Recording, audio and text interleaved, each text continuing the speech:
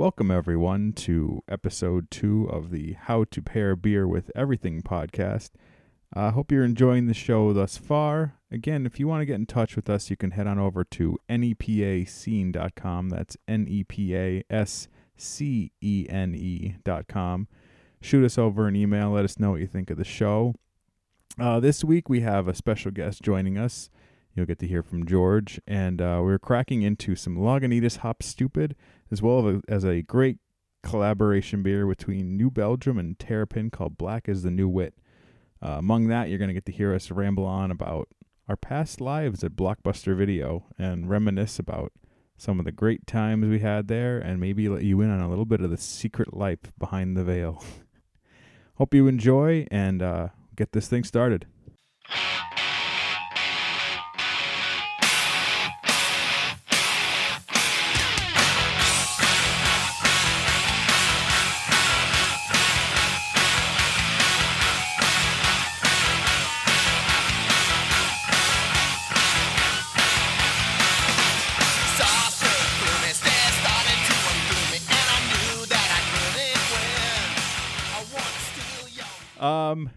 So I guess we'll just say welcome back to How to Pair Beer with Everything then, round 2. And we have a guest with us this week. And we also have to remember, we got to eat the microphones too. I found that one out listening back to the audio. Yeah. You gotta eat these things because, yeah. All right, I guess I'll move a little forward then. Hint, hint. Get a little intimate. So we got George sitting down with us, another fellow beer lover.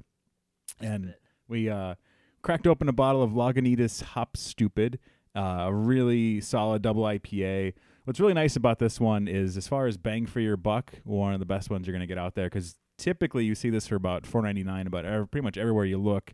I've seen it for even cheaper at times, but I never really trust those. Sometimes it's past its prime when you see it marked down a little bit. But for what you're getting out of this, the 8% alcohol, claims 102 IBU, so fairly hoppy. May not be able to perceive all 102 IBUs. That's been disputed over time, but a really solid double IPA. George, since you are the fellow beer and new guy, what do you think? You know, honestly, the whole IBU thing, I really couldn't get if it's, 100 to 2. Maybe it's, between 80 and there. Yeah. Bang for your buck, you are definitely right about that. I've bought it for $4.99, $5-6. So, I mean, it's a really solid 22-ounce bottle for, Oh, yeah, I didn't mention that. It's a 22-ounce bottle instead of, when I'm saying $4.99. You're getting a bomber bottle out of that. And that's what's great at Lagunitas, too. I will say all their stuff is always very reasonably priced. You're getting some really big beers for $5 generally, and their rare stuff, I very rarely see anything go over $10 for them, even in their bigger ones. But just a really solid double IPA, kind of really, to me, very summery, very light, very lively, maybe vivacious even.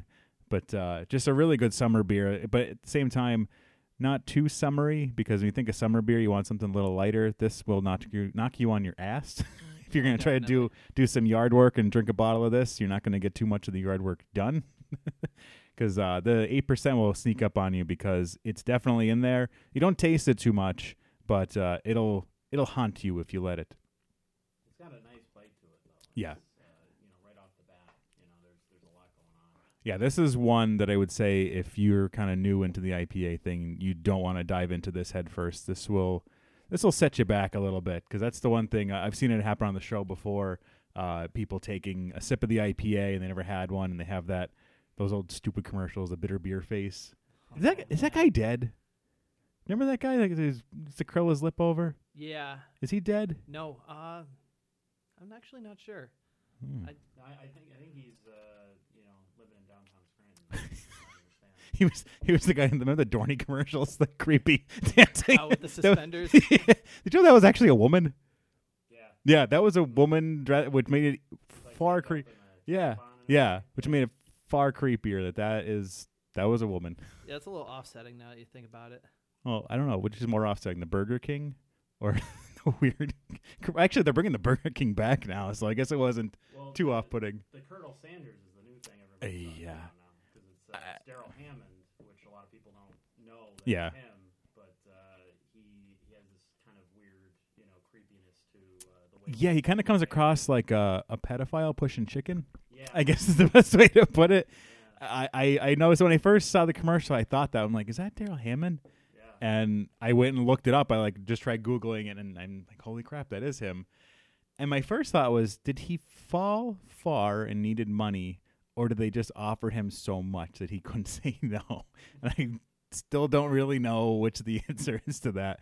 But yeah, the commercials for that have definitely, and I guess a lot of people are really unhappy that are, I guess, KFC aficionados, if you, if there is such a thing. If I had to guess why they went in this direction, it's probably the same reason they went in the direction with like the Creepy King and stuff like that, where it's like they're trying to get you to talk about it, so they're going to do something that they think is weird. Yeah. Or it's like, you know, a bunch of old people in a room trying to figure out like what makes a viral video work, you know, when it's a very organic thing that like you can't really predict or like manufacture or create in a boardroom. But, you know, these people, they just kind of sit there and come up, well, okay, what if we did this, and what if we tried that, and take a little of what we see successful here and what we see over here and put it together. And it just feels like that. It doesn't feel like it's not organically funny in any way. Like, it doesn't feel like you know, a commercial where you're like, oh, okay, I get what they're doing. You picture either a big fat guy with a cigar or a confused old man going, what do the kids think is funny? And that's how they come up with it. Pretty much it. And then it's like, all right, put it out there. And it's just, but it doesn't seem like it's as, it's working as much.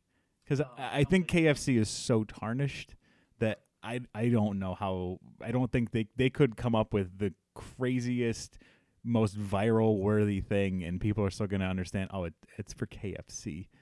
I'm going to get diarrhea. Like, that's pretty much the end of the story with that one. And this week's episode is brought to you by KFC. But, yeah, but it's interesting to see like where all the commercial stuff and everything is going. And you see, I was thinking about that before. I don't remember what, there was another commercial for some cidery or something, and I'm waiting for the day when we start seeing like craft breweries. I mean, other than Sam Adams, like that. I mean, a lot of us kind of forget like they are still a craft brewery, but I'm waiting for more craft brewers to kind of start seeing commercials from them, like a brewery like Lagunitas. It's like a larger brewery like this. Start to see them advertise because they're starting to get into NPR, and you hear them on a handful of, I don't know, Wait, Don't Tell Me, and there's a handful of NPR shows that Lagunitas sponsors, but I'm waiting to see these start to get into the national spotlight, having commercial advertising because they're starting to get the revenues now, and it'd be interesting to see how they market themselves. Yeah, because it's like that's a totally different selling point, and how are you going to get the average person? It's been interesting to see how you know, like Budweiser is a great example of how they've changed over the years. Where you know, a couple years ago, I went to the Made in America Festival, and in Philadelphia, and they had a big craft beer tent, and they had these craft brewers from all over the country that were, you know, you sampled their different brews, and then you filled out a little card of what you thought were the best ones. And then whoever got the most votes, the Budweiser would actually distribute them, you know, like would help them out and get their stuff out there. Really cool. And so it seemed like, okay, Budweiser's catching on to the fact that craft brews are taking off and they really need to get on that bandwagon already, and they don't really have stuff like that. So it makes sense that they would, you know, go in that direction. And, you know, it's good publicity for, you know, these people, so of course they're going to jump on. So they've got the craft brewers on their side now.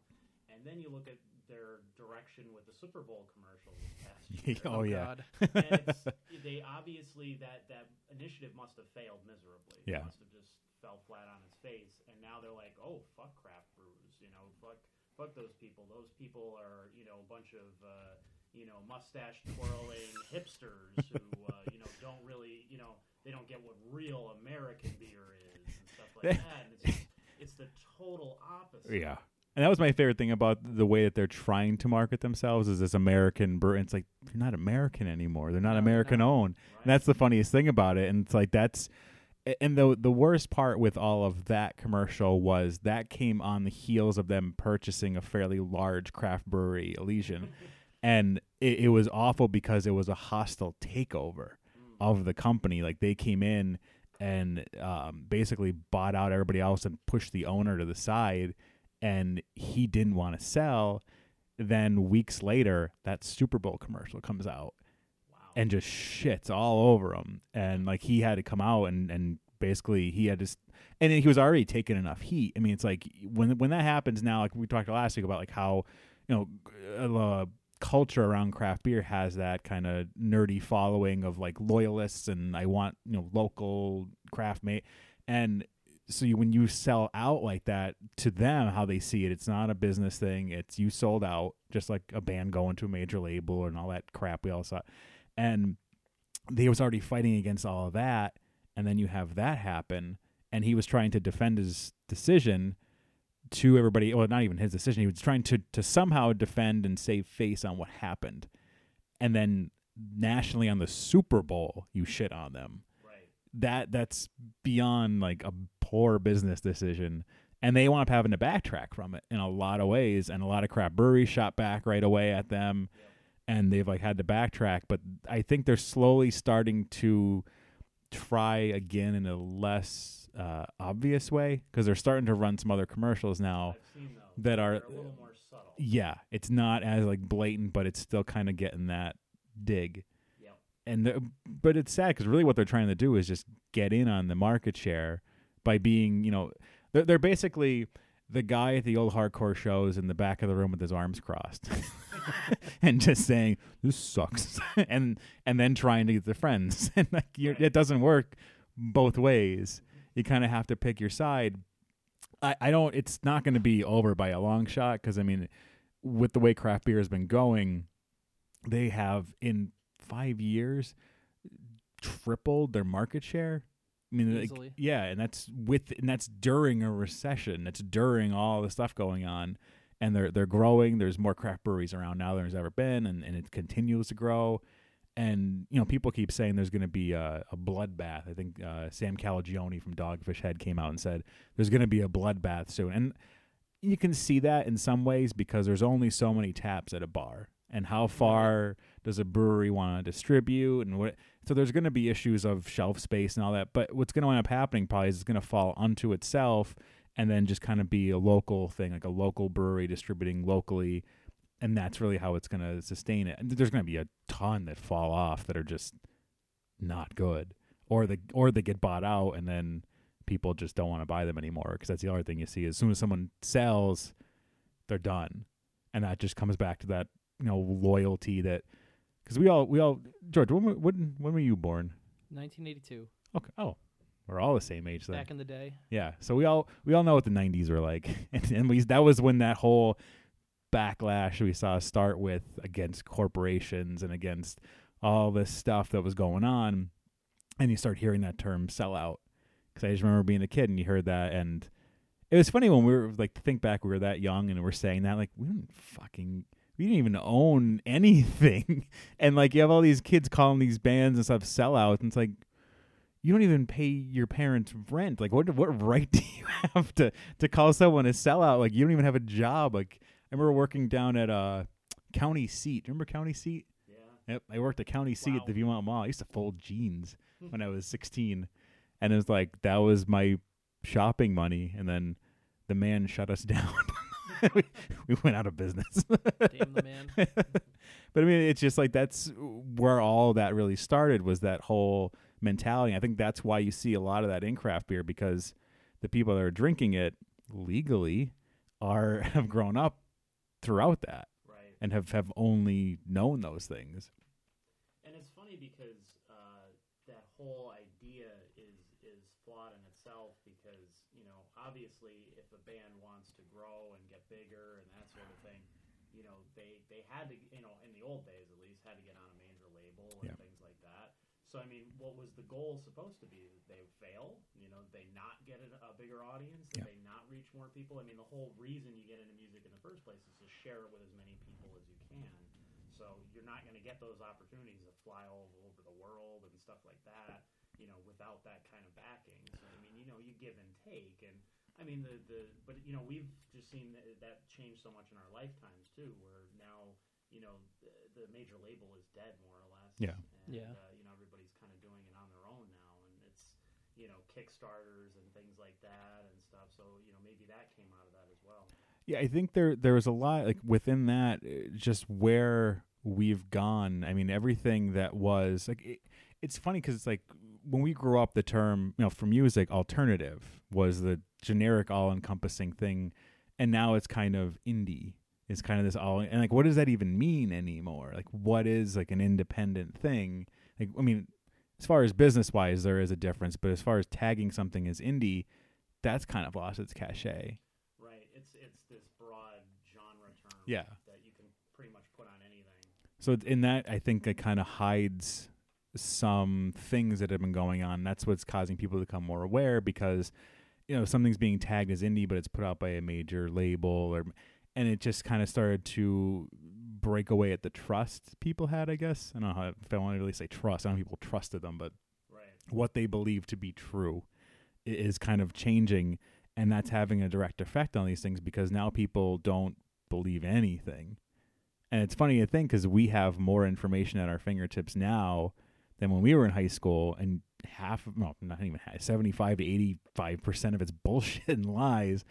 Yep. So it's like, it's just so funny to think, like, anything we could think of, I can go on Wikipedia and find it, and then it's just made up. Yeah. It's like, okay. Anybody can edit it, and a lot of stuff, like, to be fair, they try and edit it as much as they can. Yeah. They try to go in and fix stuff, but they can't do it all. Helen Keller's page will always be updated to have some type of reference, but right.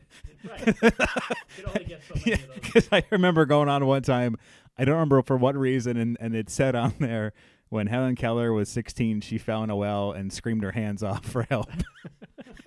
And I just always remember that, thinking, that's great. That's someone out there who doesn't know who that is. I hope they stumble upon that page and have used that in a book report or a report on her at some point, and said that in a class, and was ripped to shreds by their teacher and genuinely did not understand what the problem was. It's like someone going as far. There used to be a website. It might still be up. It was just called HelenKellerSimulator.com, and it was just a black screen.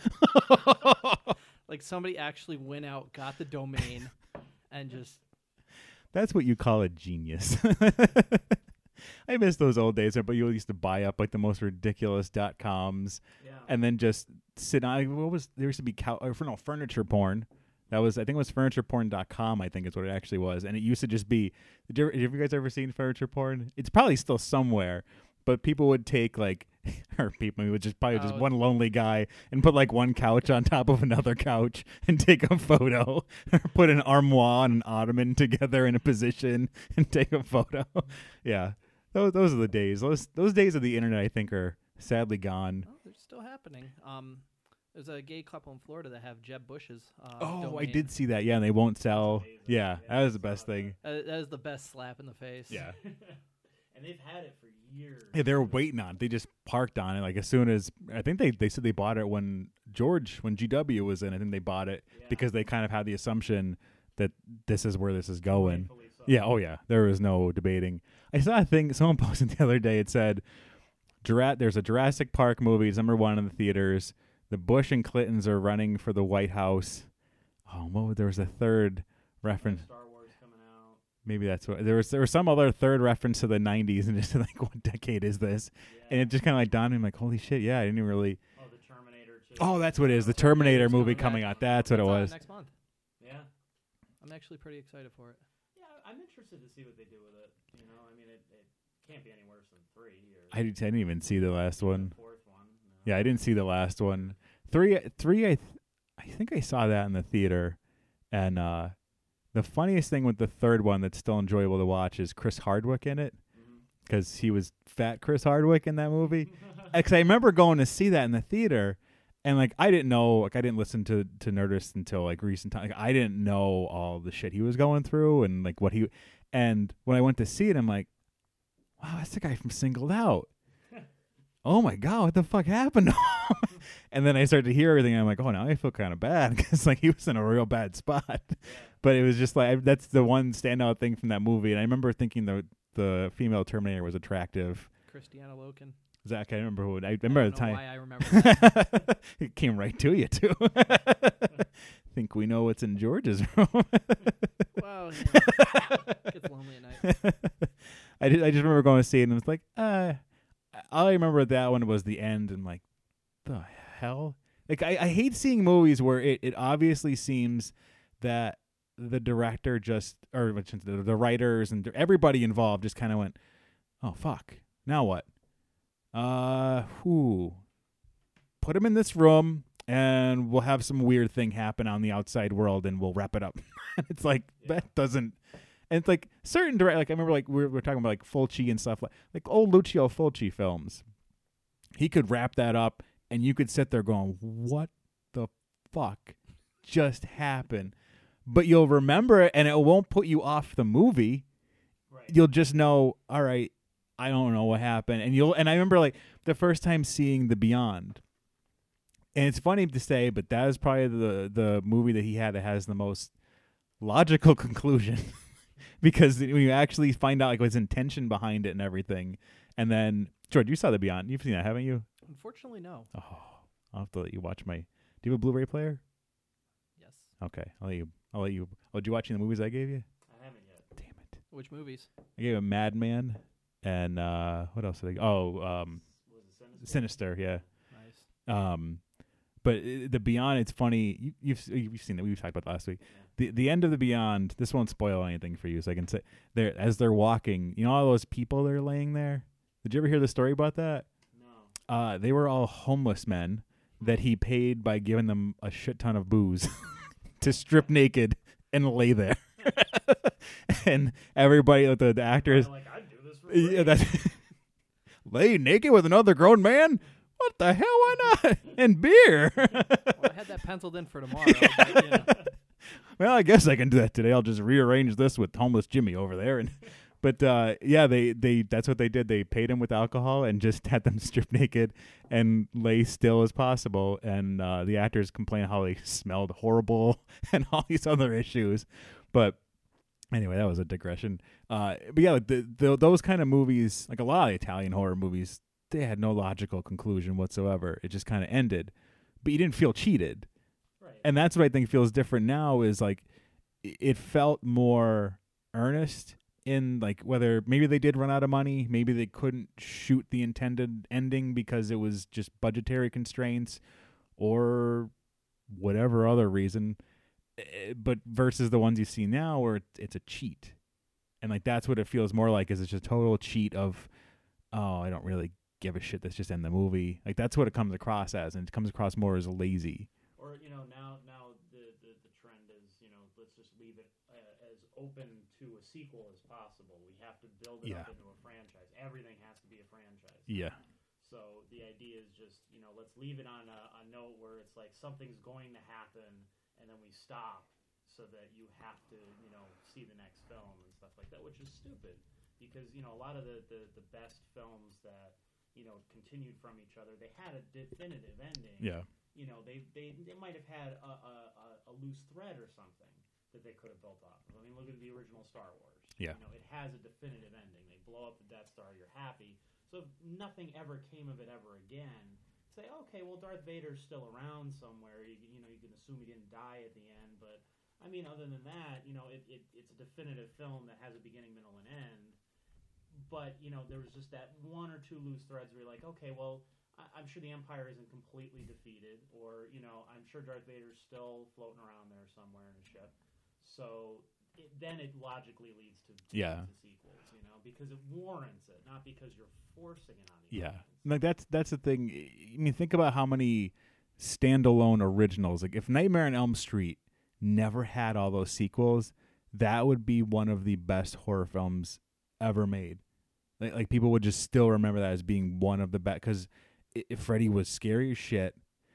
There was no comedy in that. It was really dark. He was killing teenagers, and this is like in a non like Friday the 13th. It was the same thing with that, but it wasn't nearly as scary. It didn't have that, like it wasn't affecting your dreams. It wasn't all these real like illogical sequences. Like there was no dream logic like they had in that. Like that's the scariest stuff when you get into that whole dream logic thing, because it can go anywhere and you have no idea what's going to happen. And that's what I think a lot of those like Italian ones had it on their side. And that's what they always argued, at least you read, they were going for dream logic, which is kind of fairly open-ended like way of saying like, I don't know what the fuck I was doing. I just was, throwing stuff together. But that's, you see that a lot of those original ones, if they were standalone and they didn't do all those sequels, it would be a totally different movie. It would be remembered totally different.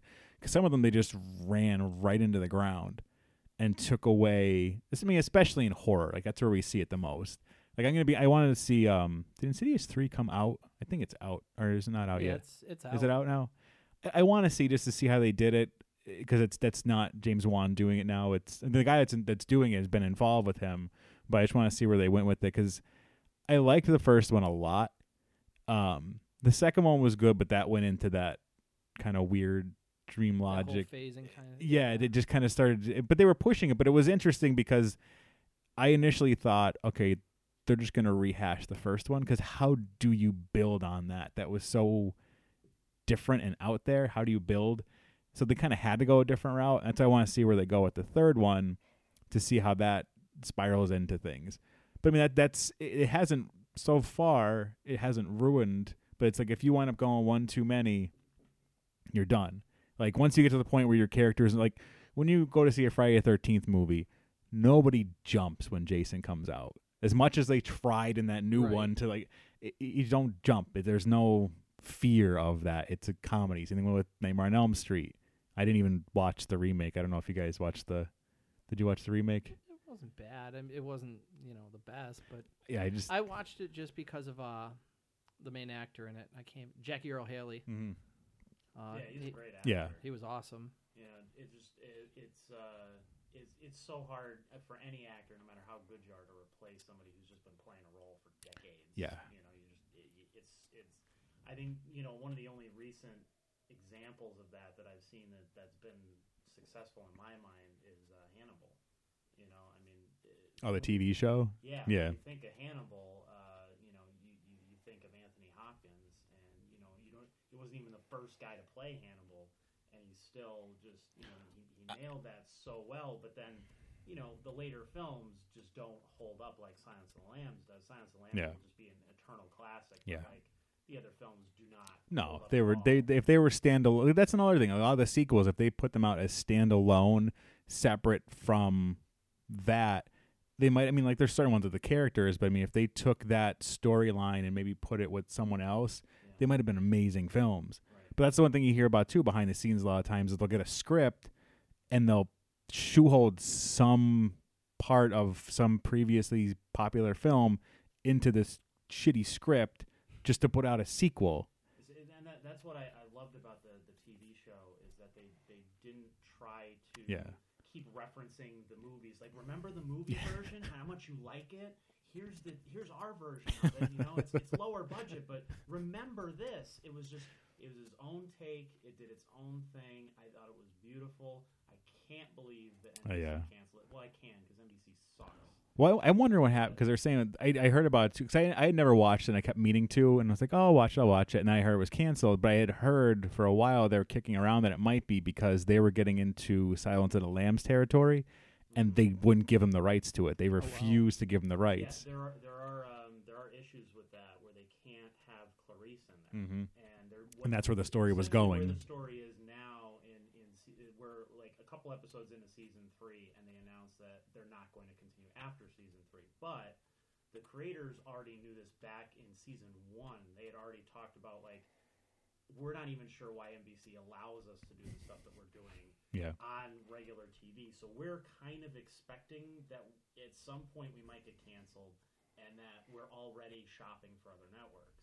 So, I mean, they've made that very clear for a while now. So I think it'll get picked up. That's what I thought. Someone will grab them. Here's the thing: is when you have something like NBC, they expect 10 million viewers a night. Otherwise, to them, it's a failure. Look at something like Netflix, and I can't imagine like Daredevil was considered a success, for example. And I don't know what the numbers are on. I can't see it being 10 million. Yeah. I can't imagine that. Now, the lowest rated episode of Hannibal that I'm aware of was like 1.8 million people in one night watching it. So you're telling me, I can't imagine that even though Daredevil is, I'm sure, very, very successful, that they've had 1.8 million people by now have watched Daredevil. I can't imagine that because there just can't be that many subscribers who are actually interested enough to watch the whole thing of Daredevil. Although a lot of people who aren't into comic book stuff really liked the show and their take on it. So, and it was a really well done show. So good on them. But I would think that something like Hannibal would do well on that because they're going to get those kinds of numbers, and Netflix is going to be thrilled to have those numbers. Oh, whereas definitely. NBC sees that as a failure, which is just. And that's why you see a lot of the big networks dying off, and they don't have those shows anymore. Right. Because when they do get them, it's almost like they don't know what to do with them anymore. Yeah, and that was, I think that was pretty clear. I mean, there was they already, I think in the first season they deleted an episode and said they couldn't show it on TV, and it ended up being on the DVD version. You could only watch it on that. Was it overly violent or? Children are killed or killing, and so therefore we can't have children being killed because right at that time it was like, that's the other thing is these networks fall into the trap of every time something happens in the news, we have to assume that everyone's going to be offended by everything, and it was right at the time when there was like yet another school shooting or something like that. So it was like, oh, okay, kids dying, we can't talk about kids dying on the show, even though it's a fictional show about a serial killer who eats people. Like, it has nothing to do with anything that's... Oh, I thought we were talking about the documentary Hannibal. I am... Just unbelievable. And what's the thing that you look back historically at, like, other films or TV shows, and you wonder what would have happened, because you've seen that, like, films pulled, out of the theaters or not released because something happened in the news, whether it was a shooting or terrorist thing. And like you wonder, like, what would have happened if some of these were allowed to exist in their own world outside of that? Like, would it have been able to flourish without someone going, "Oh, people are going to get offended"? Because I think that's with being treated with like kid gloves all the time. That's why people get so easily like. There's people that just get offended about being offended now, just to be. It's like, all right, nobody else in the rest of my life listens to me. I am going to complain about this, and people will listen. I was just having this conversation with one of our columnists on the site. He did a very extremely harmless story. He writes a column about his auction business. He runs the Savo Auctioneers. Really nice guy. And he sometimes will, kind of vent a little bit, because, anybody who works in business. Oh, yeah. Anybody who deals with you get a couple of crazies come through every time. You're always going to have crazy people. Always. So he all he did was he wrote this. It was a really small, quick, like little anecdotal story about these two ladies who come in and they didn't understand what an auction was. So they walked around the place and they were like examining things like, why can't we just buy this? And it's like, well, it's going to go up for auction. Like this is so you can see what's up for auction. Here's how we're going to hold it and stuff. And he had to explain it to them like children, and they still didn't get it. And then they walked over to this kind of like this big dresser, and it had a mirror and stuff on it. And it was one of those old dressers with the two bigger sides, and then the middle is kind of lower and stuff. So she sits on the middle part. Really? And then facing away from the mirror and keeps turning back, going, "How do I see myself in the mirror in this dresser? I don't understand how this works." Like, really funny story, just like, very, very harmless. And some woman posts, she commented on her Facebook and said, "I can't believe that you would post something like this that's so misogynist. Yet, how could you hate women like this? You would post something like this." And I'm like, if you take the women out of the story and put two men in there, it's still funny. Has the exact same It's the meaning. same effect. Yeah, and it's not like he was like, "Oh, look at these stupid bitches." Like, it was not worded that way at all. It was like, the worst thing he called them was, "Here's dense and denser." And that was it. Like, that was as harsh as he got in this very harmless thing. But like you said, we live in this culture now where people want to get offended about everything, and they want to, everybody has something that they have to stand up for. And 99% of the time, it's something that's not worth standing up for. You're just wasting your breath, and you're getting yourself pissed off. You're hurting your blood pressure. Yeah. And half the time, the only reason you're getting other people upset is because you're annoying, not because they're like, "Yeah, you're right. This is an injustice." It's like, oh my God, will you shut the hell up? Like, I don't care. Yeah, I mean, if this is the biggest problem. Right and you have a great life. Like, if this is your biggest gripe, like, oh my God, 20 cents? They took off 20 cents. I was supposed to get 40 cents taken off of this box of Fruit Loops. What the? Like, just stupid things. It's like, because we all see it at the grocery store. We see these people like just the stuff that they get upset about. You're like, all right, look, I get it, but now you look like an asshole. Right. And that's at the end of the day, that's what someone's going to remember, not your social injustice. Like, there's none of that. When people are being blatantly mean, fine, stand up and say something. When there's something that's obviously taken out of context or something like that, there's no reason. Like, you have to kind of take a step back and just kind of re-examine yourself, maybe. Right. I guess is the best way of doing it. Like, is this really worth getting that angry about? Well, I got to, since we're on customers, I got to bring up the fact that we've all worked at Blockbuster. Oh, God. Did you work at Blockbuster, too? Yes, I have. I worked with Rich. He was my manager. That's how I met him. Wow. I did not know that. I worked at the Scranton store for a while. I'm sorry. Oh, I'm not. I had a blast. We all worked at the Scranton store at one point or another, not at the same time. Like, because he would fill in there. I do a couple filler shifts, yeah. Yeah, and then I worked there for a little while, like towards the end of the store. I mean, maybe it was a year or two, before it closed. And then, but yeah, me and him worked at the Dunmore store for quite a while. And I think it was around probably the same time that you were working in Scranton. Probably, yeah. Yeah, I was down there like 2001, and I started right after 9/11 because I just remember that because that direct TV they always had to have on in the middle there. Yeah. It was just on news all the time, and it was just telling me that the orange threat level is on today, and then it's going to red, and then it's in burnt umber, and then and I'm like, oh God, every day it was just, that's the only reason I remember that is those colors. So the only reason you remember Blockbuster is from 9/11? Well, when I started. Yes, I associate my entire time there to 9/11. Well, the way people were over dramatic in that business. Oh God. I feel like it was like every day it was a tragedy of some sort. And since it's closed, I can now disclose this, that when people were there and they came in, and if they had a late fee, even if it was $1, if they were a dick, I'm sorry, I'm not allowed to remove this. But if they were a nice person and did not understand, they're like, oh, I didn't even know what was, and they were genuine. Oh, don't worry about it. I'll take that right off for you. Right. Not a problem. I did not have to go to my manager to ask for that, and my manager did not have a policy that I couldn't remove it. It was, chances are, if this happened to you and you didn't get your late fee removed, you were a dick to the person working there. Yep. And they always acted if their movie wasn't in on a Friday, you ruined their weekend. Yeah. Yeah, and it was always whoever was at the register was always your fault. It's like, no, there's like 20 other people that work here.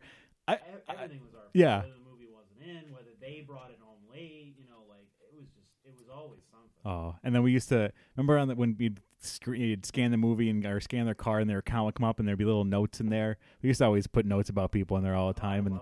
And then a customer, remember one time, I don't know what I put. If I put they were an asshole or something, I put something in there and they saw it.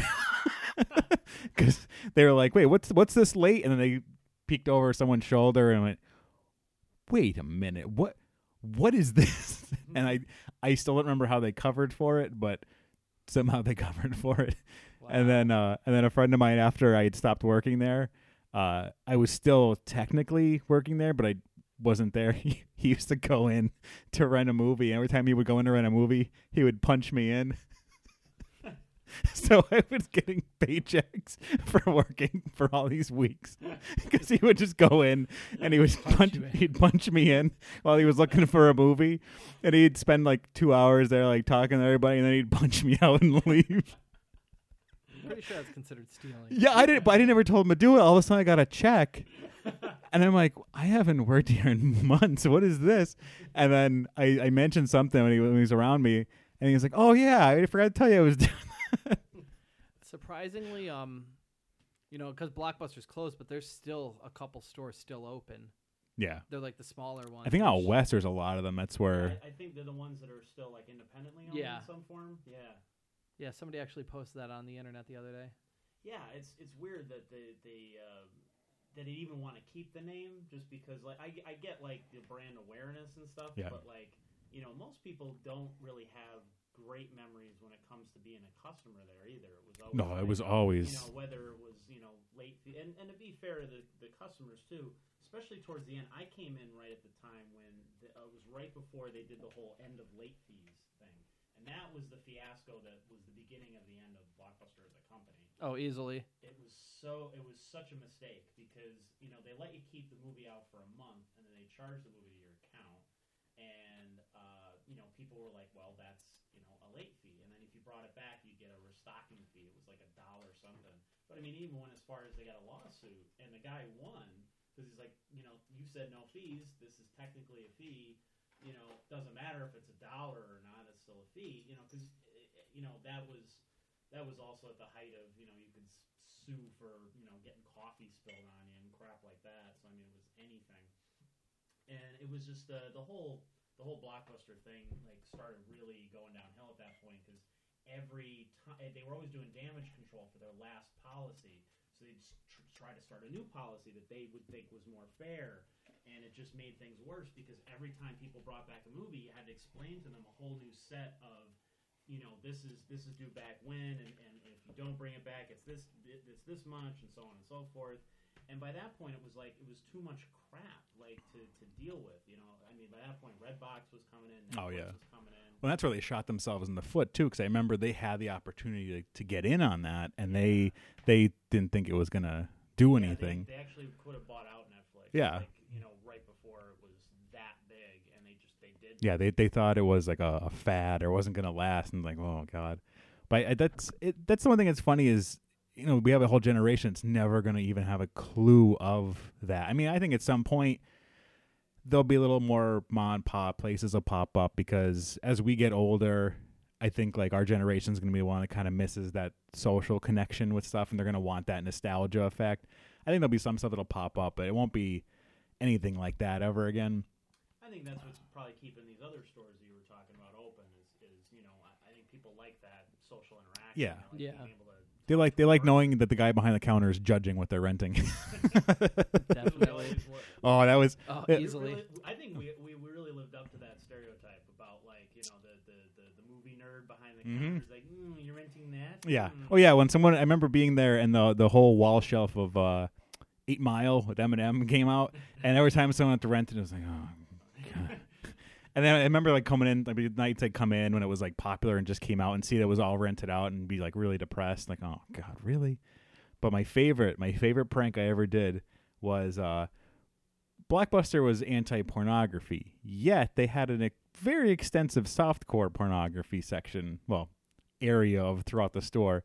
And one of my favorite things was when magazine subscription or the magazines or the new ones would come out, we'd have to throw out the old issues. Well, sometimes the old issues had samples, and sometimes those samples within the magazines were hand lotion. And we also had an extensive amount of tissue sitting around the store. So what we did was we went around to all the softcore pornography films, and in each case, I put some hand lotion and 2 tissues. So wow. Some people out there rented some softcore porn, and their night was taken care of for them. You really made it Blockbuster. Yes, I did. I cared about the customers is what it was. Oh, I used to do so many things that we weren't supposed to. I used to make up movies when people would call in and ask what the new movies were. And my favorite one is I had this whole background story of a movie called A Sphinx Tale. And what this movie was about, I still remember it because I still remember going into because people always ask me what is that? I never heard of that. And my story was about a little person. I'll be more PC now since it's not that. But it was I don't want anybody getting offended. I'm offended. A little person who somehow managed to travel back in time, went back to the time when the pyramids were built. And confused the Egyptians. And then I kind of left it to see what the person would react to, and I would either then take it into a full-on comedy or a weird, bizarre horror film, just depending on the reaction. The ultimate, though, that did not happen was nobody came in and asked for it. And that was what I was always going for, was I want someone to come in and ask for this movie. Oh, I heard about this movie. Yeah. It sounds really So good. You got that Sphinx movie? Because I just wanted to hear someone go, what the hell did you do? Or the other fun, I know we're getting like inside. If people didn't work at a movie theater or a movie rental place, they know it. But the other fun part was when people returned their porn by accident. Yes, we've had that happen. Because you have to call and leave the message of like, sir, you left your copy of Banging Black Booty in your Top Gun rental. If you could please bring back. Because those are always my favorite calls to hear being made. But anyway, we've gone down that rabbit hole fairly extensively. Well, when the Dixon City store was open for that hot minute. Oh, I worked at that one for a little bit too. Yeah, that was the first one I worked at. Oh, really? Yep. Oh man! But when Kyle was working there, VHS was still circulating at some point, and someone actually brought in homemade. And they left it there, and Kyle was the one that obviously saw a tape with no sticker on it. I always, you know what, Did I they was. come back for it? Yeah, they actually came back for God. it. Well, I think that you would have to. You would have. You would. You know what I would do if. Embarrassed as hell. Just like, oh, it must have been one of my kids' tastes. He's like, right. Yeah. You know what the best thing to do in that situation would be is to find a good friend that, like, look, if you have a good friend, we all do fucked up stuff. They would understand. You would say, look, this is what happened. Would you go in and get it for me? So at least they can't put a face to who I am. A face to the dick. Yeah. Let the movie put the face to the dick. But I would at least see if I can get someone to do that. Because I forget. I don't remember what show it was, but I remember there was a whole discussion on being a porn buddy. Do you remember this? The whole thing was, look, if I die, Right. you need to go. You got to go to my house and get all the porn out of my closet and dump my hard drive. And that was the agreement of being the porn buddy. And I don't remember what that was now. I feel like it's probably some Everybody Loves Raymond or something I happened to watch one night or something that I'm not really proud to admit that I saw. That'd be a dark episode. I never really watched that. I would love to see that. Like those. Did you ever see that? Was it Garfield's 9 Lives? That comic book? Well, the book. Remember the books they used to have? They had one called Garfield's 9 Lives. If you look for that, it was such a dark, because it goes through 9 different lives of Garfield, like different incarnations, and they're drawn differently too. But one of them is so dark and just off-putting because it's so dark, because you're going through and it's like, oh, it's Garfield, and then there's like I can't remember the incarnations, but there's like different versions, but they're kind of lovable. There was one where he was with an old woman and he would sit on the piano and he died. That was kind of sad. And then all of a sudden there's this really dark, we went up killing someone, and it's like really messed up. And like, this was like officially licensed? Yeah, this was and they actually made a television show, I think, because I think it was CBS used to air all the Garfield stuff all the time. Yeah. And they aired Garfield's 9 Lives. Yeah, it was just like, it had to have been, because it was the 80s, he must have been coked out of his mind and just been like, yeah, and just like went for it. And it's just like, it's so weird when you see those things take these subtle dark turns that it's just like, what the hell? Like, why did you think that was okay to do, especially with a kid's book? Right. I mean, I don't mind. I love seeing like dark kids things, because I think that's hilarious to see that. It's like, wow, because you want to be like, see that little kid's reaction. That's one of those like forgotten chapter kind of things where they just went in some weird direction and then came back. And then hope like, all right, maybe no one noticed. Yeah. But it's like, no, a lot of people I think remember that one.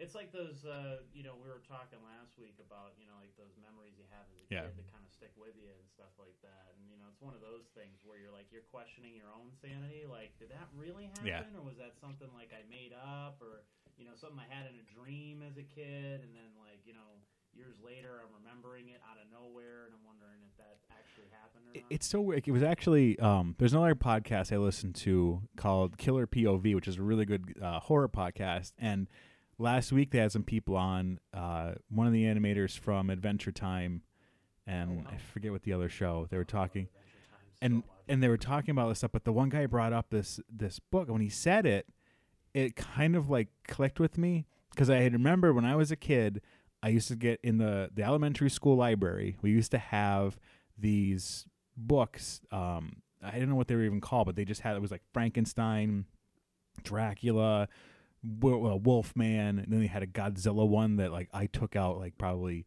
every week, and I just like tried to like get every movie, because I was obsessed with Godzilla when I was a kid, and I tried to get like every movie, and I couldn't remember what they were.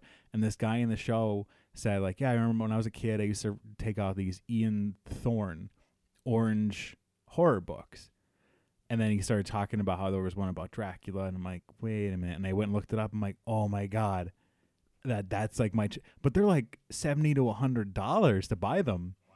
But it was crazy because I'm like, somebody else. It's like so weird to think like you have these very exclusive unto you childhood memories. You think nobody else would remember it or have experienced these things, or it was just this weird fluke that you saw, and then you hear someone else mention it, and it's like, oh my God. That's why I love sites like, have you ever been to Dinosaur Dracula? No. Never heard of it. Oh, you need to check it out. All right, George, you might remember this. You remember xeentertainment.com? It was like a website that the guy was dedicated to reviewing like old, like retro nostalgia stuff. It was mostly like cartoons and toys, specifically like all the weird collectibles. Like this guy is obsessed with all the stuff that maybe didn't succeed. Like he loved. Oh, I love failed toys. Like He-Man, Turtles, all that kind of stuff. Like all the stuff that we all remember fondly. But then there was all the rip-offs in between, and the things that didn't take off. And GoBots? Street Sharks?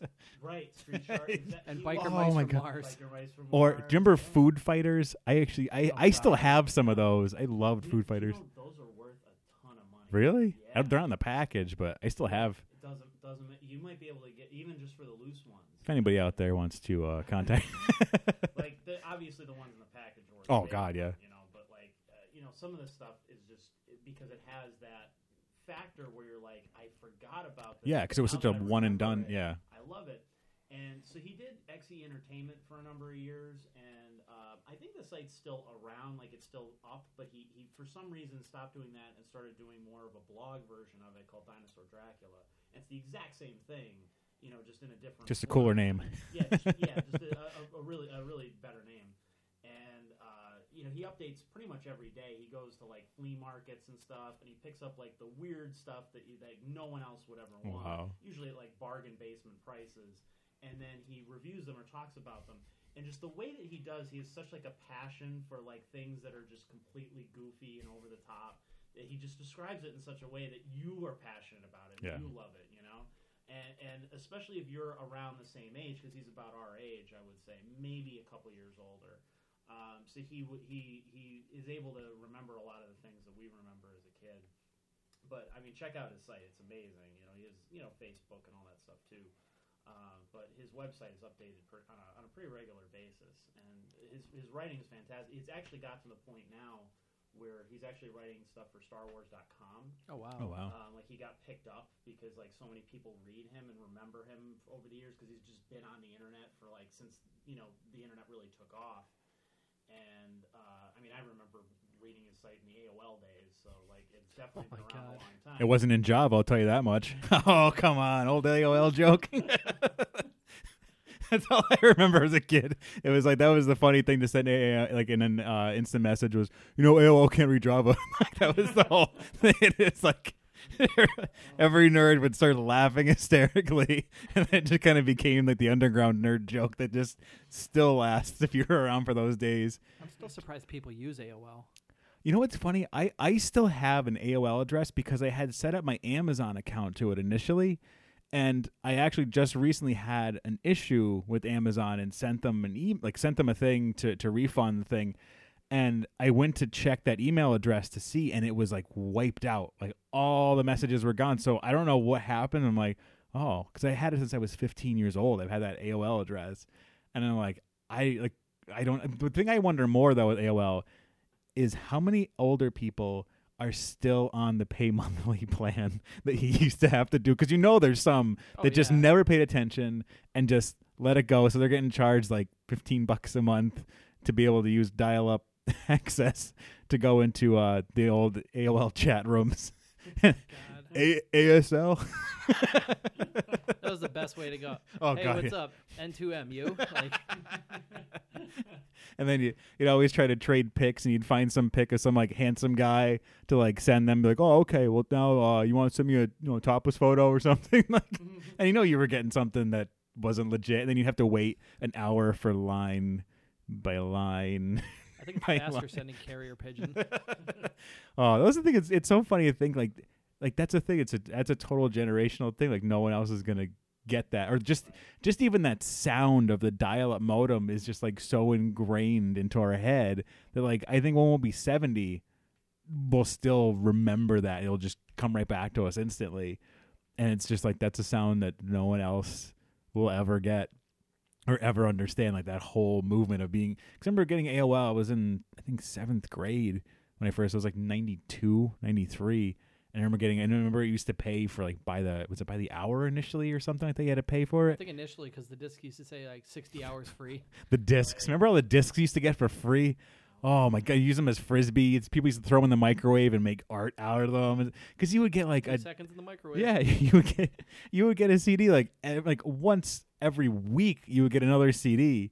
And it was just so ridiculous. I'm like, that's probably where the company went out of business. It's the amount of money they put into send, because they used to send out the hard drive discs. I remember that. That was the initial thing you used to get, and then they started sending the CDs, and then it just went away. And it's just so funny to like see how that went from being like when that was around, there was nothing else. Like you couldn't. I remember when Netscape came out and was like, oh wow, look at Netscape. That lasted for about like a month. Yeah, that was about a month of popularity. And then I remember getting my Friendster account. I remember I had that, and it was like, oh my God, I'm on Friendster. And now, like you look back, I think it still exists. Friendster, I think, is still around. Yeah, it still exists. LiveJournal. It's LiveJournal. That's awesome. Oh, we can go back. We can go back and just see all the disgruntled youth complaining from that time period. That's what Tumblr is. Yeah. Oh God, I stay away from Tumblr. I really do. Actually, I just started a Tumblr for NEPA scene because I was like, all right, we're on everything else, and I've heard it, can send you some traffic, so I'm like, all right, I'll just put it up. I haven't gotten any like reaction from it yet or anything like that, because I haven't really even like publicly put anything out. I'm doing it more for like Google results more than anything else. But you should make a MySpace for NEPA scene. MySpace is still around. I reopened my account the other day, and I still have friends on there that are still. They still remember you? Like, you still have all your old stuff? Did you change your top 8 as soon as you got on?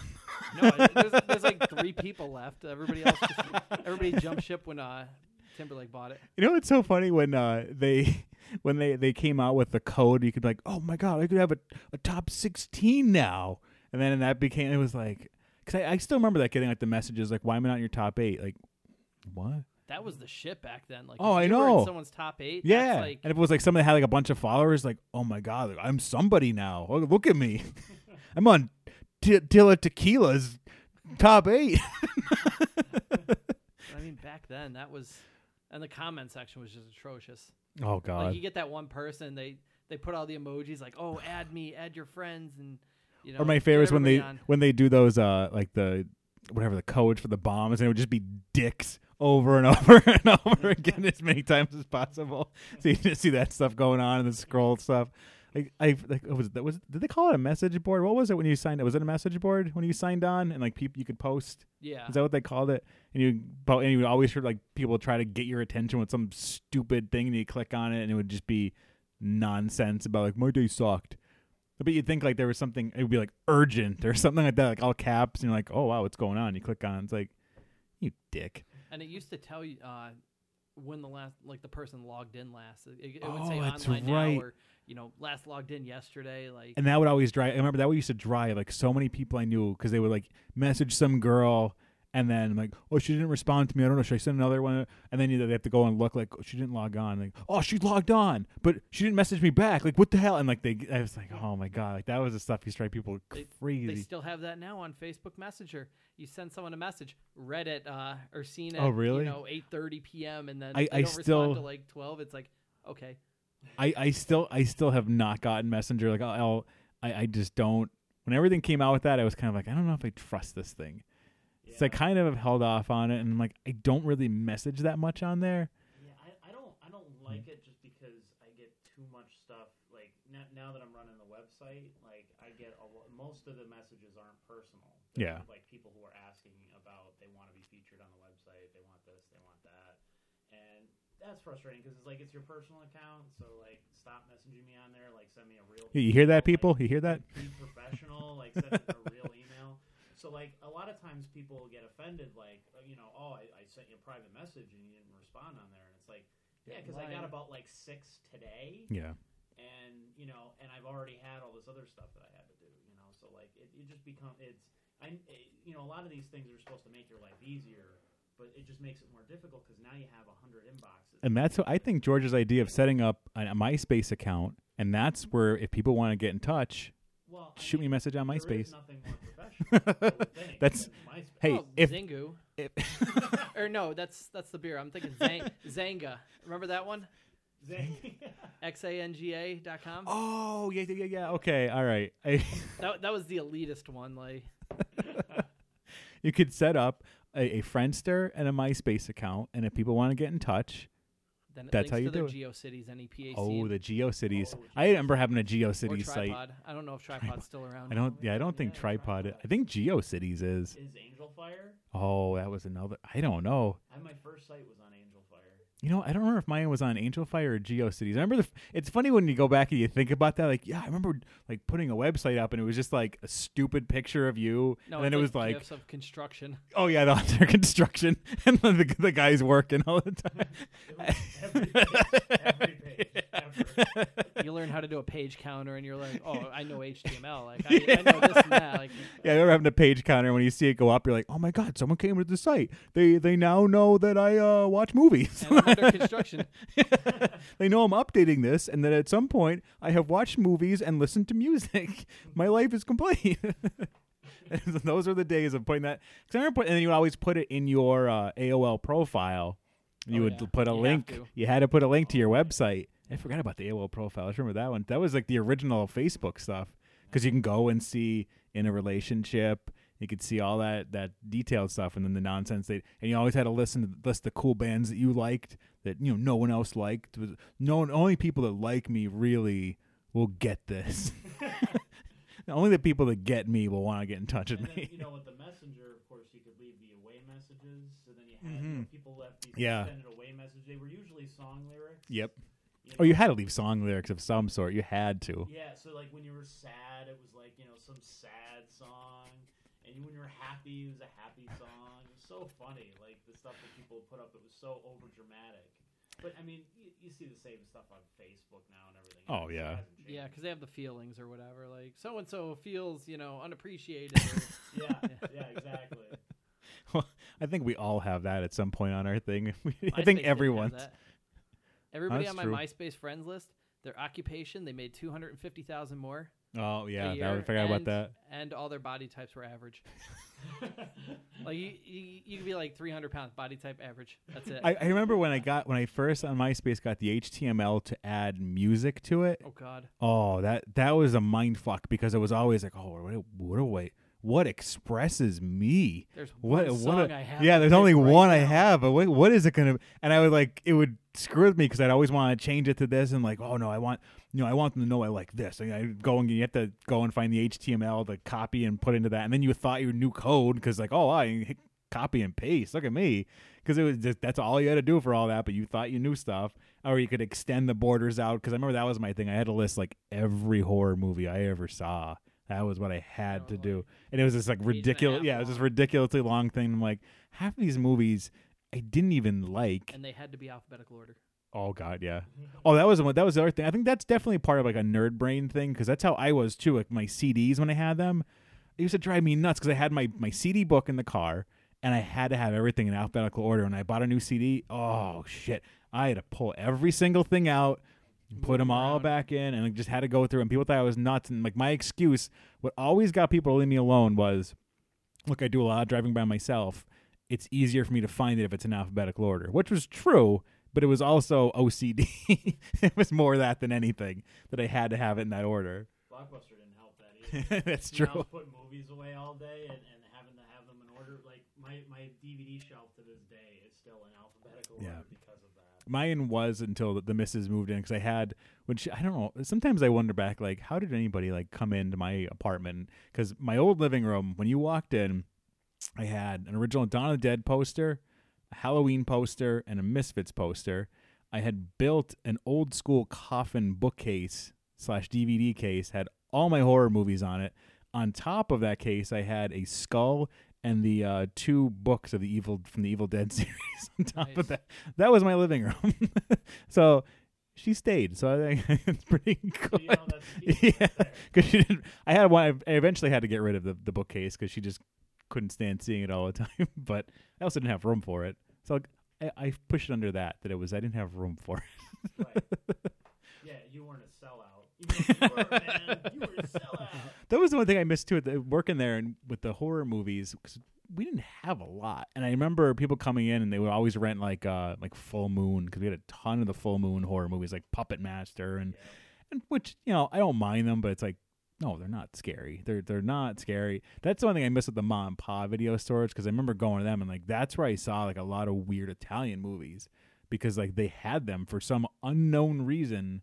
I don't know what it was. These small mom and pop stores used to get all the Dario Argento and all these like weird. Some kind of, they were just cheap to get or something. It was just like a push off or something, because I mean we never. I think they had Suspiria. I think that was the one that they had there. Yeah, I think you could pretty much, you can rely on the fact that they'd have 1 or 2 of those standards. Yeah. But other than that, it was not anything deeper in the catalog than that. But I do remember. I remember going down to. One of the stores and renting Bebe's Kids. Remember Bebe's Kids? We don't die, we multiply. Yes. If you have not seen Bebe's Kids, that is a must-see movie. You will not regret it. And cartoon series.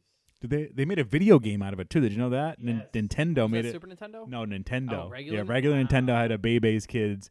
I think you probably still find it somewhere. I highly doubt that it was a top seller, because the movie is kind of only known for being sheerly stupid. Right, and I mean, I believe it started out as like a comedy thing, like it was like a stand-up comedian, and it was like his bit about Yeah, it's kind of sad because like I feel bad for the guy, because in my head I know it's not him, but I always just think, oh yeah, it's Martin Lawrence. Like, what other popular black comedian from the 90s do I know? Like Chris Rock, but he's on his own. I would have felt bad for him for Bad Boys too, but yeah, like that's I always, so I know it's not Martin Lawrence. I don't know who it is. I want to say Ralph Lewis Harris, but I know he was a up and comer in the 90s. I don't remember that name. I was just reading an article today about like the 15 like worst comedians and stuff, and it was God. A lot of them were just like the standard ones that like you had your Carrot Top and your Dane Cook and stuff, but guys like Sinbad, George Lopez. Is a bad comedian? Yeah, and like all right, looking back, yeah, maybe some of that stuff. But I still like. There's something about Sinbad. You know, That's the only way. George Lopez, yeah, I could see it. It's Sinbad for some reason. Like, you know what? He's a good guy. I just like something about him is like genuine. Yeah. Because I remember he had talked about, it was some kind of comedy roundtable or something. He was talking and he said like, you can get as popular as you want, but you're not a funny comedian unless you're riding the bus. Like once you get outside of that, you're not a comedian anymore because you're not in the world. You're looking back on it and you're not in it and you can't be funny. And I agree with that. I think that's what kind of always kept Sinbad as like a genuine thing to me, because like that is true. Like when you get to that point of, like when Dane Cook first came out, like I thought he was hilarious. That first CD, the first time I heard it, I loved it. I thought that was the funniest thing ever. But then the problem was I don't know him. I don't know the whole. I know there was a bunch of behind the scenes, like his brother like ripped off like millions from him and stuff. Because I remember hearing, know that one. Yeah, his brother was managing for him or acting managing or accountant, something like that, and was filtering millions and millions of dollars out of him. And he didn't find out till later. That's why he like kind of disappeared for a while, because he had to like sort everything out because his whole family just stole from him. And which kind of made me like, oh, okay, well, now you feel kind of bad. Yeah. But it was just kind of, it seemed to me that he bought into that personality that he had set up. Right, a little too much. Yeah, and like that arrogance, because it's like Louis C.K., like his personality and his character of Louis C.K. is not fully him, but still a part of him, and it's self-deprecating. It's not egotistical. Dane Cook's character was egotistical. Yes. And he was that douche guy at the party in college that you always try to avoid. Oh yeah. A lot of it too is, you know, and you see this with bands or anybody else. It's the audience that you end up garnering, whether it's your fault or not, that ends up having an effect on your personality too. So I mean, you know, because a lot of the bros suddenly have the shocker sticker on their pickup truck. Right, exactly. So all of a sudden he was associated with that, even if maybe necessarily that wasn't his total target the whole time, you know. Because I think his most relatable stuff, you know, early on was like the stuff that wasn't like that at all. You know, like I like the church bit that he has about not being able to do the right thing at the right time and stuff like that. Like that's the stuff that I was like, okay, yeah, genuinely, that's real. Yeah, it's human. It was like a normal person would have gone through that. Whereas like when you're doing like sex jokes that just seem kind of like not funny, it's like you're being an asshole funny. That it might be funny if you saw it happening, but someone recounting the story to get laughs, it just sounds like that guy of like, yeah, I was fucking this girl, and my friend came in and like took a photo, and it was like, fuck you, bitch, it's funny. And it's like, no, it's not. That's like that's kind of illegal. And it's like that's what some of it started to get like, where it was like that you're not really being funny, and it may be like, you know what, I'm sure a bulk of what it was just made up stuff, but he was playing to that side, like he was writing to that crowd and kind of alienating the original like kind of alternative crowd that maybe got him where he is. And then there was the whole stealing joke thing that he got in trouble for. With, Louis C.K. I think it was Louis and Joe Rogan too was the other one that he had issues with them. He actually on Louis C.K. had him come on the show. Oh, and really? They did a whole bit, and he's like, so I guess you're the only one that's ever had an itchy asshole before. Like, the way it was set up was perfect. Was it on the TV show yet? Yeah, it was on the TV show. So I've only watched a couple of episodes. I haven't watched as much as I want to. But it's just, and I think that's going to happen sometimes too. Like any comedian, like that's going to happen because it's like, especially if you are one that cares about the craft, because you're watching other comedians, you're paying attention to other comedians, and you might not even realize that it came from there. Because it's like when we're listening to stuff, like we might say something and like, I don't know where that came from, and it just kind of stays. It can be the same thing, and it's not an intentional. It's when it's intentional and it's blatant. That's when it's like, if it's line for line, that's totally different. Right. Whereas if it's just like the essence of it. Yeah, it's so hard. Well, you know, now you have the internet to be able to play this stuff back over and over and over again. Yeah, it's kind of hard. Now it's kind of a lot less forgivable because... Yeah, it's always out there. Yeah. You know, so and it's, you know, permanently recorded at somewhere at some point that you can find it. And it's time-stamped, so... Yeah, exactly. So it's so hard to say, you know, oh, okay, I didn't know about that or that sort of thing. I think like now I think there's almost extra work that as a comedian you have to put in that like, okay, I kind of have an idea. Maybe I should look and see if anyone else has done something similar, or, you know, trying to keep up on this stuff. And then at the same time, like, you know, like I talk to and hang out with a lot of the local comedians around here, and this, you know, their thing too is, you know, some of them have to kind of block it out because at the same time you don't want to accidentally rip it off. Because I'm watching this guy all the time and he's so funny. You're watching somebody like Louis C.K. and then you get influenced by it so much that your persona becomes his persona and you start making jokes like him or copying what he does because you see that it's successful. And people will call you out on that instantly. Exactly. And you might even be aware of it. You have to kind of step away from it. And then at the same time, then if you're stepping away from it, you might not realize you might have a joke that's real similar to somebody else.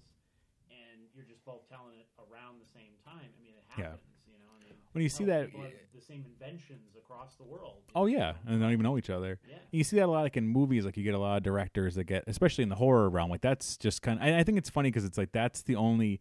You very rarely see like a comedic director like, oh, you totally ripped up. It's mostly in the horror realm. Like you don't see it in drama or thing. It's just like people will give Eli Roth flack or Tarantino because like they're and you know, at least with Quentin Tarantino is, you know, giving him some credit of like he's open about it. Like, look, this is what, because I remember when Kill Bill came out, because did you guys ever see The Collar One Eye, the original one that was the Kill Bill? No, I have not.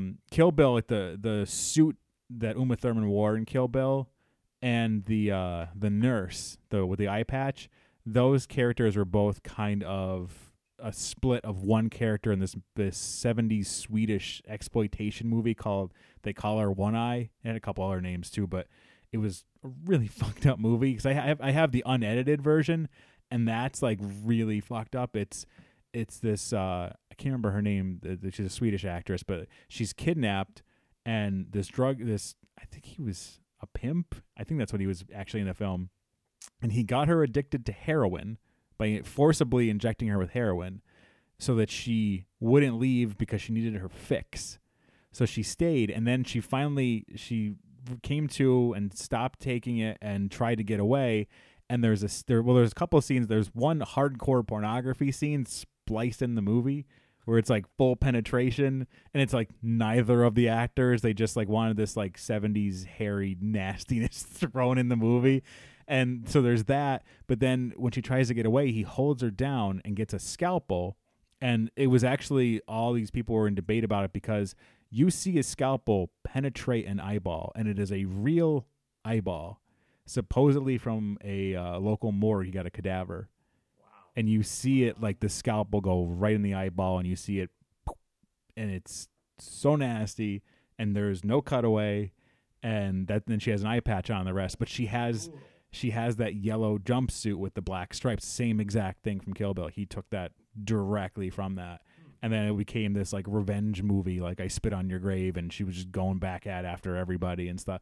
And that's what that whole thing was. And like, but he was open about stuff like that. Oh, always. And that's what some of the directors, when they try to like say that they're not, like, oh no, I'm not, like Eli Roth had the Green Inferno that I think supposedly now is actually getting released this fall. I've been waiting on that one.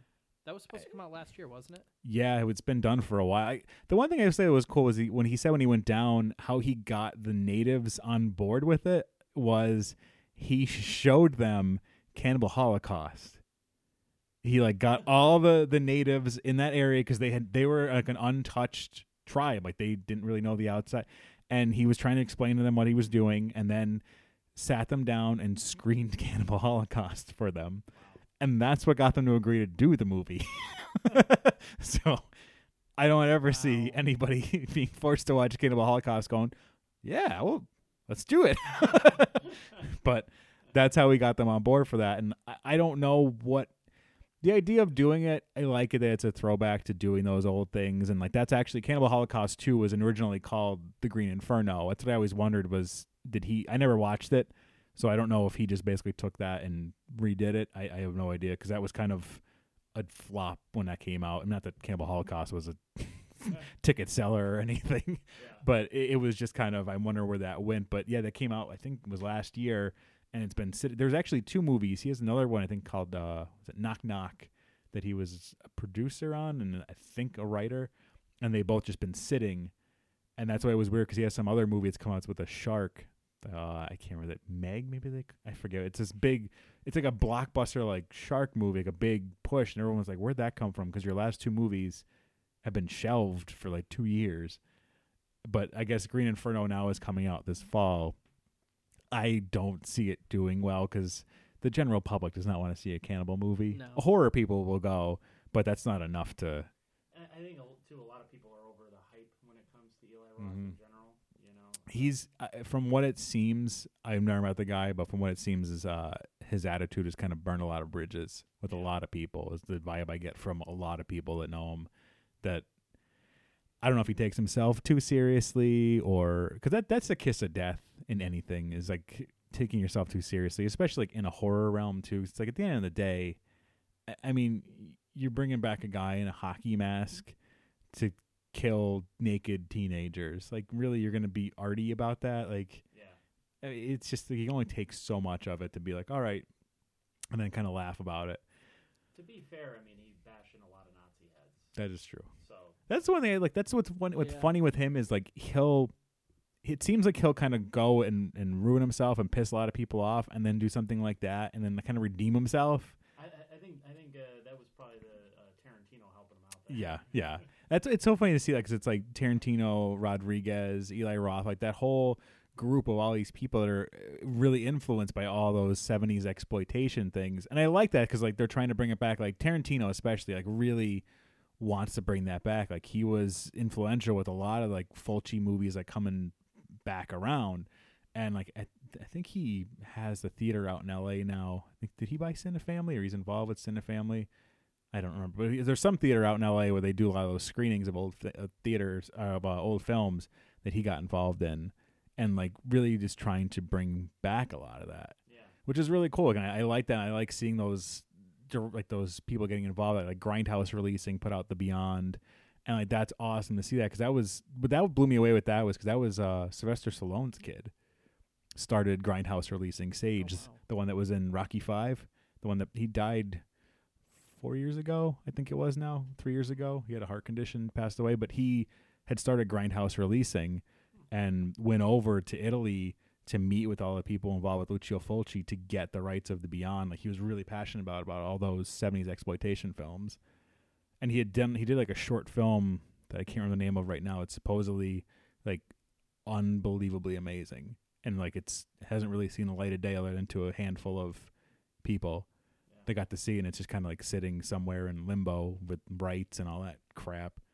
That's the saddest thing with like some of these older films that we're never going to get to see because they're sitting in limbo because they've been passed around from studio to studio, and who knows when we're ever going to see them. And a lot of times it's like, what's the point? Like, what are you holding on to it for? It's not like you're sitting on a gold mine. Yeah, that's why I feel like some of them, it's like you obviously don't know what to do with it. Yeah. So why not just like, if someone's coming knocking on the door, instead of saying like, no, I'm going to keep it. We're going to do something with it. And then you just sit on it just to do that. Yeah.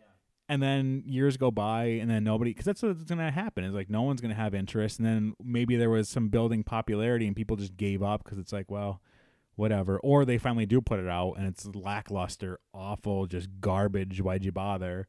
And then it loses its cachet and then it's dead. Yeah. And that's what's going to wind up happening with a lot of these. And it's sad to see that. I mean, like, and you see that in a lot of it. That's one thing I will say with like the craft beer thing. Like you don't see that kind of stuff happen. Like there's that passion there and there's that art there, and it doesn't. I think that's also because it's like you can't really hold on to all this stuff. I mean, it's like it's gonna go bad. Yeah. So you kind of got to get it out there. But you don't see a lot of that stuff happening in that nerd world of it. Like you do see a lot of people. Like I was talking on the radio about this week about people going to like the bottle releases and stuff, but only to get it to say they have it, not to enjoy it. And that's where I think you see some of the problems with where things are going. It's like, get it and enjoy it.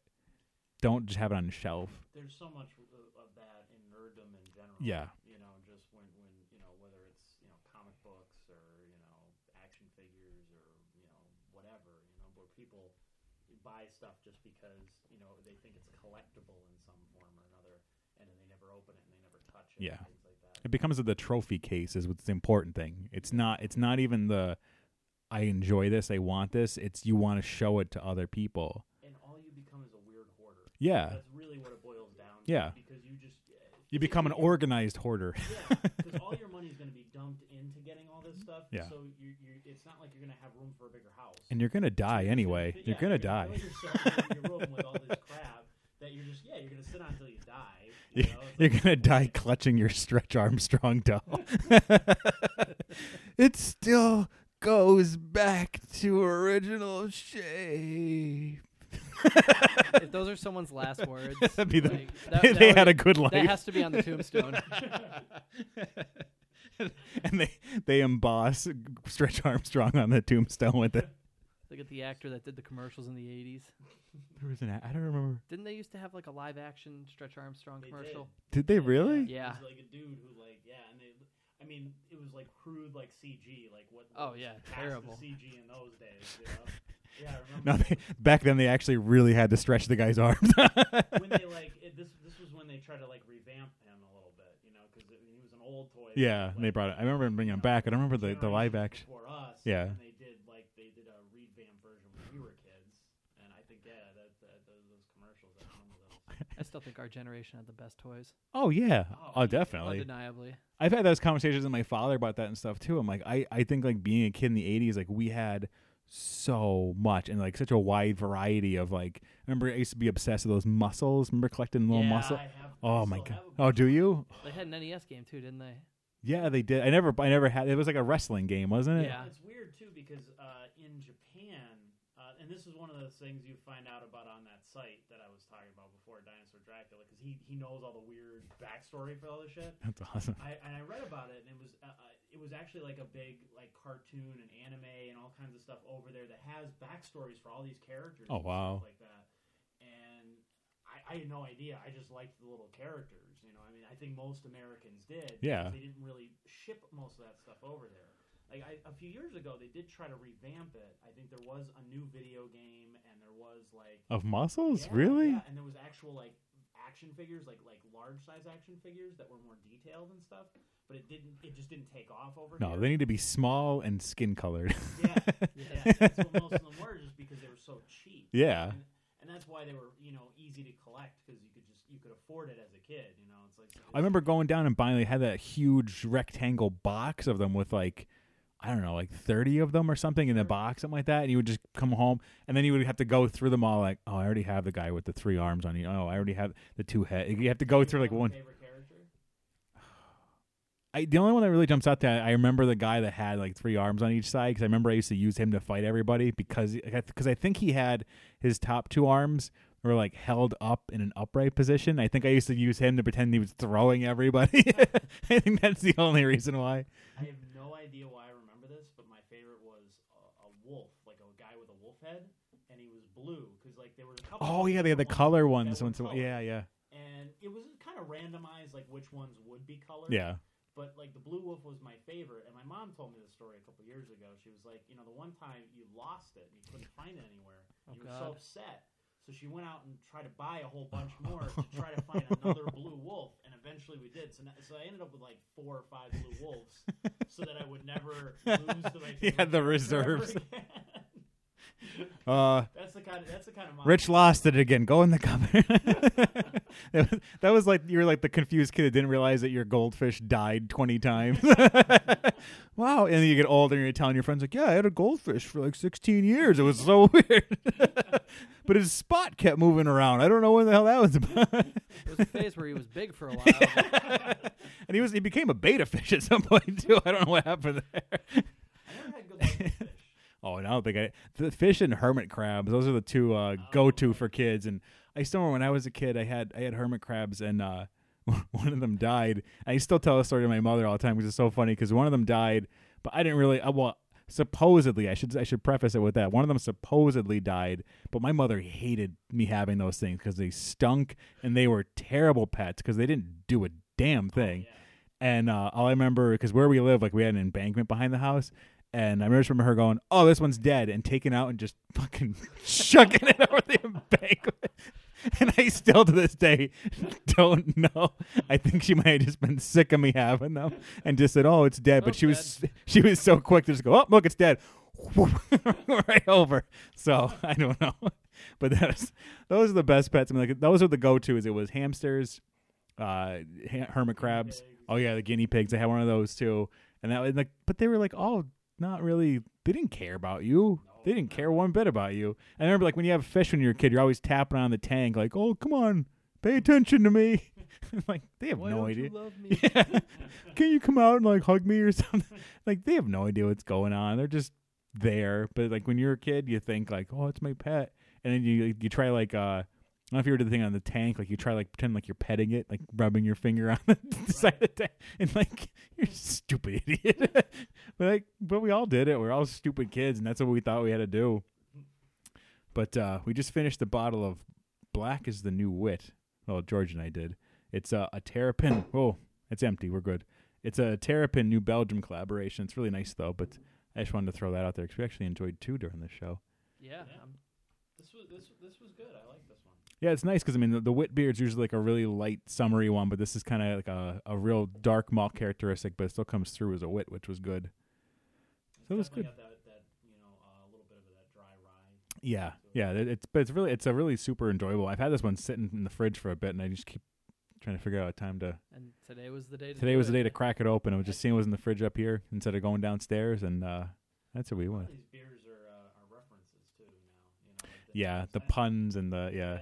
That's where a lot of them are starting to go. That's kind of the one thing I will say that kind of, and I get forced into it too with some of my writing sometimes because like publishers will grab a hold of it and then they'll twist the headline to be beer punny because that's just, for some reason, that's just what it has to be. I don't know where that rule came from, but you have to. A list of the, there's like suds and hops and things like that they all have to play some sort of. You have to have some kind of pun within it or something, and just it'll fade out after a while. I think it's also breweries have to be running out of names at some point because it's hard to kind of just go by.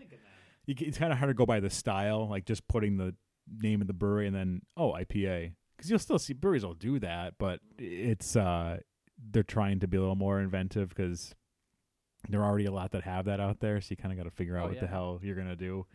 You just have to be careful not to get sued.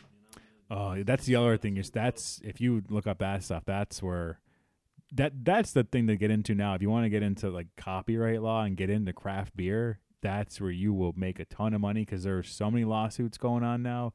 And laws with states and different things and fighting against all that stuff. And like just a couple weeks ago, New Hampshire banned babies on bottles, on beer bottles. They altered the Founder's Breakfast up there. Did they alter it? They were putting like tape over the covers. Yeah, they did. But it was funny because it was the governor, and the reason being was like you're promoting drinking to minors. Like, what baby is looking at a bottle going, oh, I'm going to get drunk?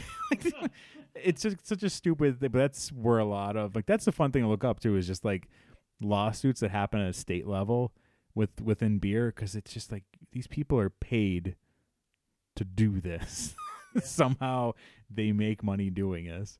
The guys from Three Guys and a Beard, a local brewery, were on the NEPA Scene podcast a few weeks ago, and they told the story about how they have a new one called Chewhoppa, and it's a play on Chewbacca. The logo, they had to be very specific about what they could include in that because you know how Lucasfilm is now, especially they're owned by Disney. And thousands times worse. So they sat on the phone for hours and hours with Lucasfilm. Did they actually go through with it? Oh God! Talked to Lucasfilm and talked about like what they could and couldn't do. And he said they were pretty cool. Like once they got sat through the whole process of it and everything, like they were actually pretty cool about it. And said more or less like you can't include specific things like the character that they have on it that resembles Chewbacca, but he's made out of hops, like how he's big and hairy. Yeah. So they made it out of like it looks like he's made out of the physical hops. But they said you can't include the sachet. The sachet. The sandal that he wears across. Across because that's what makes him Chewbacca. Like that's what makes him recognizable as Chewbacca with the copyright. So if you take that away, then we're kind of okay with where you're going with it. So they did, and that's it's just enough that you're like, okay, I get what they're doing with the label, but not enough that it infringes on the Star Wars copyright. I think that's why we don't see more movie references in beer because to me, like the one I'm surprised, and I'm hoping nobody goes and takes this now, but the Jodorowsky film El Topo, I still want someone to do El Hapo, and just like have the gunslinger with a hop head because I already have the label in my head. I'm like, that'd be a perfect beer, and I can't see Jodorowsky giving a shit about anything. No. Like that was one I thought of that a while ago, and then another one I said to you about having a Phantasm beer and just call it Boy, and and just figure out whatever style you want for that. Because to me, those two would be so awesome to see. Because I would love to see like there's some breweries I think they're starting to get into like the horror thing, and I'd like to see like more of that because that's just like a really cool combo of those two worlds coming together. Because it's like you're getting like nerd worlds are uniting. Because a lot of the other stuff in that world, they're not going to be cool with you like the Lucasfilm thing. You're going to see a lot of that because there's so much trademark bogged down in that stuff. Right. But I think in horror, there's a little bit more of a collaboration effort. Like you see that a lot more, the directors and writers like working together. Yeah, because it's more of a cult thing, and they know that's what kind of keeps it alive. Yeah, and I think like you're going to see some of that hopefully at some point. Because that to me is just like a no-brainer to go into that direction. Yeah. But I think our glasses are all empty. Unfortunately. Yeah. So I think we'll wrap this one up. But if you want to get in touch with any of us, you could hop on nepascene.com. Shoot us that one. I'm on Twitter. I'm Derek Warren Beer. If you want to shoot me on Twitter. Well, don't shoot me. If you want to get in touch with me on Twitter. I don't know. maybe people want to shoot me. But I think we'll wrap it up until next week. Yeah, don't message me on Facebook. Perfect way to dismount. Anything from you, George? I'm still thinking about opening up my MySpace again to see if I could add any PA scene to it. All right. Let's do it. You can find us all on MySpace. All right. Till next week. Cheers.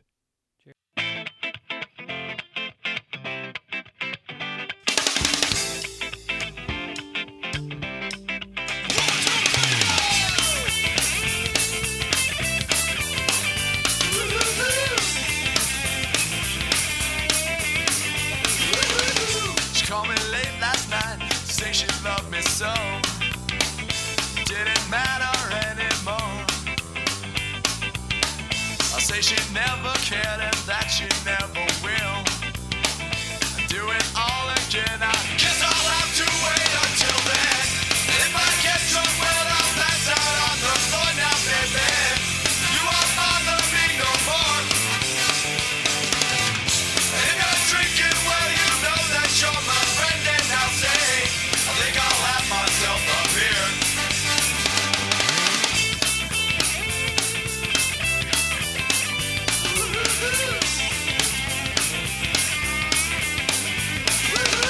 She called me late last night, say she loved me so. But I guess she changed her mind. Well, I should have known it wouldn't be alright. But I can't live without her, so I won't even try. If I get drunk, well, I'll pass out on the floor now, baby. You won't bother me no more. If you're drinking, well, you know that you're my friend, and I'll say, I think I'll have myself a beer.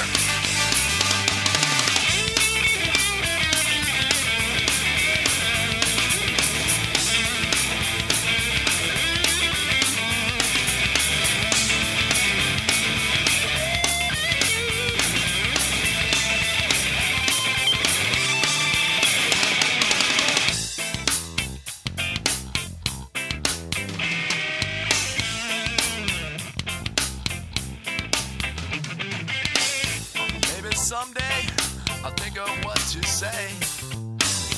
Maybe next time I'll remember what to do. She looks like heaven. Maybe this is hell. She said she'd do it all again. She promised not to tell.